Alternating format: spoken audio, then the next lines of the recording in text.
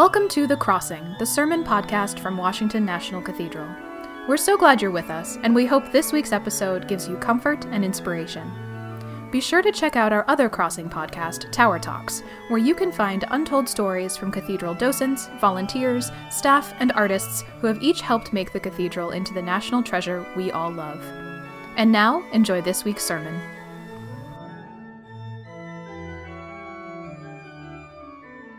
Simon Peter answered Jesus, "Lord, to whom can we go? You have the words of eternal life." In the name of God, Father, Son, and Holy Spirit. Amen.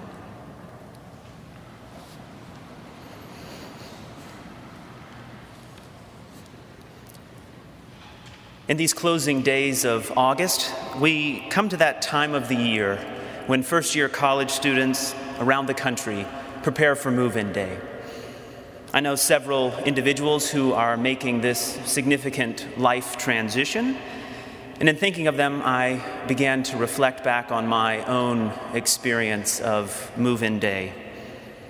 It was a hot and humid August day in Southern Virginia, and as I moved all of my belongings into a small room that I would share with a complete stranger, I was both excited and completely disoriented. I don't remember much about those early days, but one thing does remain very clear in my memory. I felt a very visceral need to go to church that first Sunday. I was quite surprised by this feeling, as I had been an, at best, occasional worshiper in my teenage years. As it would turn out, my experience was the complete opposite of that belief we have that young people sort of go to college, let loose and stray from the religious upbringing. My church involvement, however, increased exponentially as I quickly established a practice of weekly Sunday participation in worship. I still cannot quite put into words what brought about this shift, but I can say that in the significant change and uncertainty of that time of my life, church offered a sense of stability and peace. At the same time, however, I went to great lengths to remain as anonymous as possible. Each week I arrived a minute or two before the start of the service, sat in the back row, left as soon as the service ended, quickly greeted the pastor, and went back out into life as a college student. My regular Sunday rhythm was not lost, however, on my friends, all of whom did not practice any form of religion. I think I was always a bit of an enigma to them. I was never greeted with hostility, simply curiosity. Finally, one day, a dear friend asked me, "Why do you go to church so much? I don't think God is taking attendance." Though the question might sound flippant, perhaps, I did not take it as such, and I don't think it was intended that way. It was a serious question, emerging from a genuine curiosity. It grabbed my attention. I don't remember my exact response because, in truth, I could not articulate an answer to myself, much less to my friend. It wasn't a sense of obligation that led me to worship each week, a sense that, as my friend put it, God was taking attendance and I would suffer the consequences if I didn't show.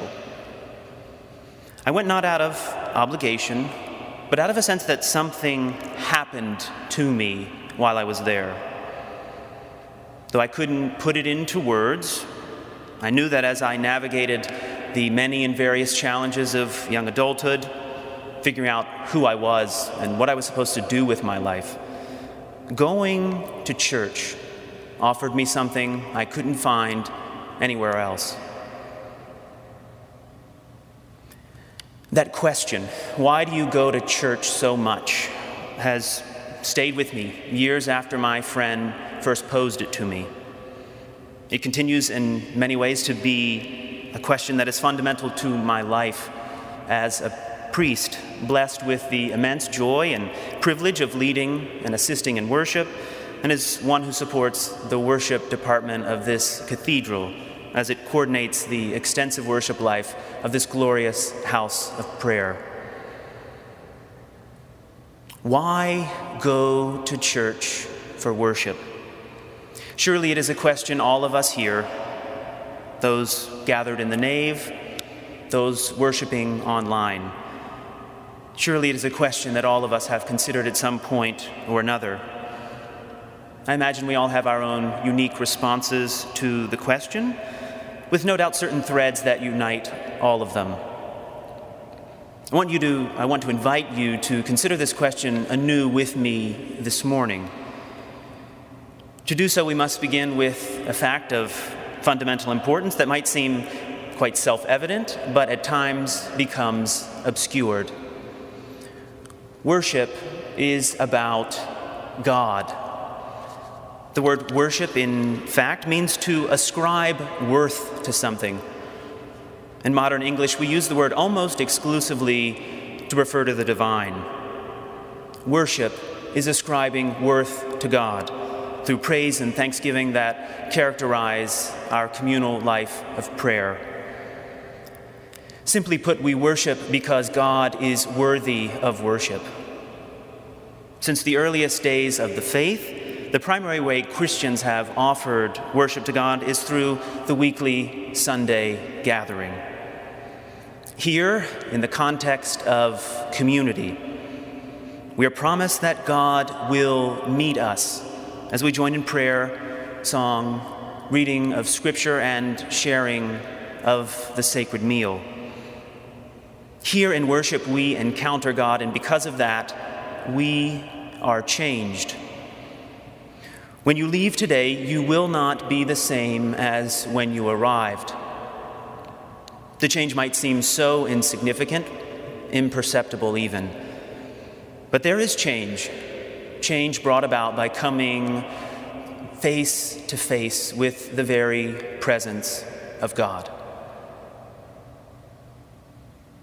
We are changed by our encounter with God, and that must necessarily have an effect on the way we live our lives. The Christian faith is deeply connected to the day in and day out reality of living. As my colleague Canon Leonard Hamlin reminded us last week, and I quote, "When we listen to the gospel, when we open this book we know is the Bible and reflect upon the words of Jesus, we come face to face with the central concerns of life and living." Our experience of worship here on Sunday morning is not intended to be an activity isolated from the rest of our lives. If we have allowed ourselves to believe and act as if that is the case, we have deceived ourselves. This experience here in community strengthens us for the challenges of living in a broken, sinful world filled with injustice, suffering, and pain. Worship then is an encounter with God, an encounter that changes us and empowers us to go out into the world to live in light of that change. And that brings us at last to the gospel text before us today, a text in which Jesus helps crystallize and make concrete these ideas.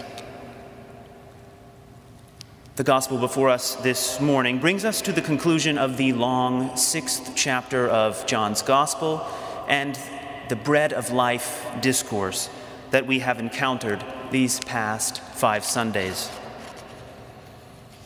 This critical chapter of John begins with Jesus feeding a vast multitude of people with just a few loaves and fish, and then continues with Jesus revealing himself to his frightened disciples on the sea in the midst of a terrifying storm.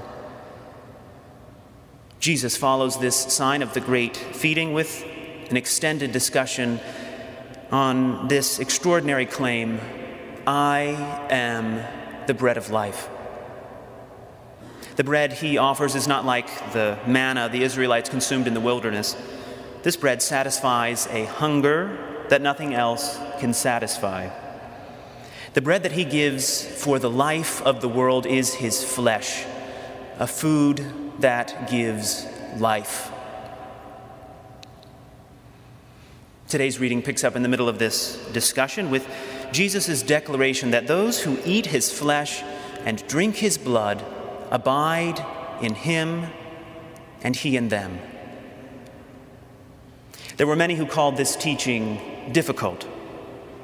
Some were scandalized by it and found it offensive. Perhaps you feel the same way and find this idea and this language that Jesus employs a bit strange or perhaps disturbing.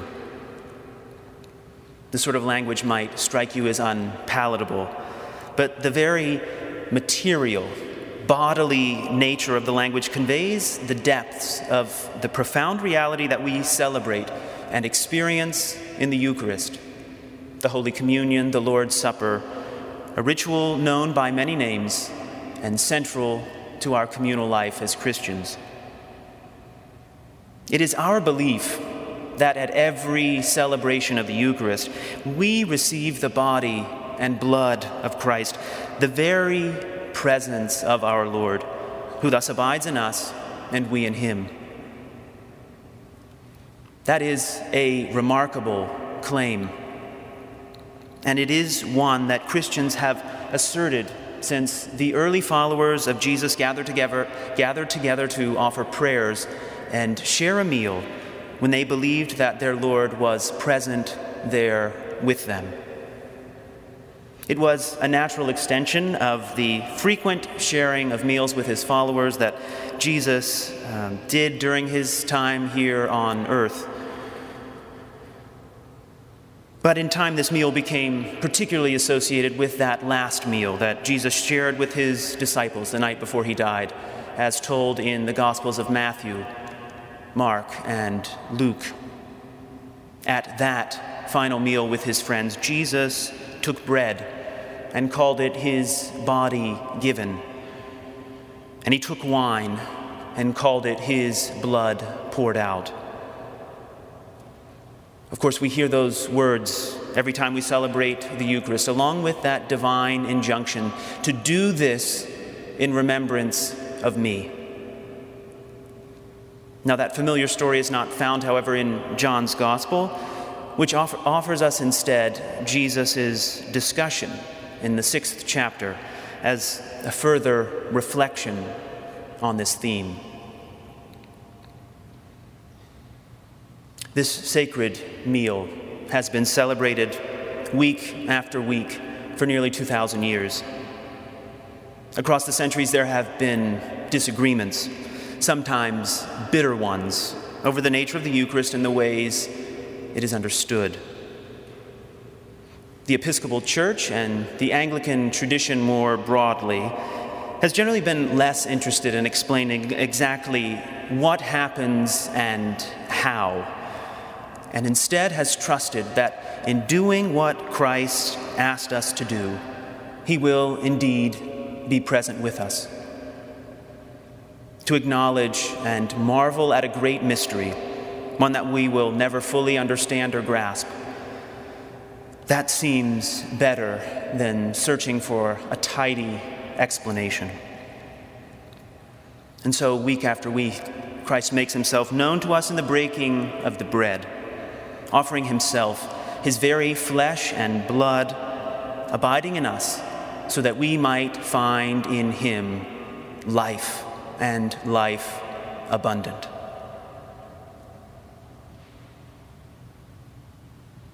The Eucharist, then, helps us answer that question I've put before us this morning. We come to worship, to be fed by God. Each Sunday we are called to gather around this table, a table where Jesus offers himself. He offers himself to us in a meal of abundance that gives us a taste of the coming kingdom of God. But we don't stop there, because when we taste of that kingdom, we then yearn for it all the more. Meeting Christ here propels us out into the world to meet him also in the sick, the hungry, the prisoner, the lonely. But we come back to worship. We do so because we know we are weak and the world is broken, and we trust, however imperfectly, that God alone can satisfy our deepest needs. We come not because we are righteous, but because we are needy. We come not to display our piety and the strength of our faith, but to recognize that we are sinners in need of God's grace and forgiveness. We come not because God forces us to, but because God invites us to come and feast, to taste and see that the Lord is good. We come because with Peter, we know that, Lord, to whom can we go? You have the words of eternal life. Amen.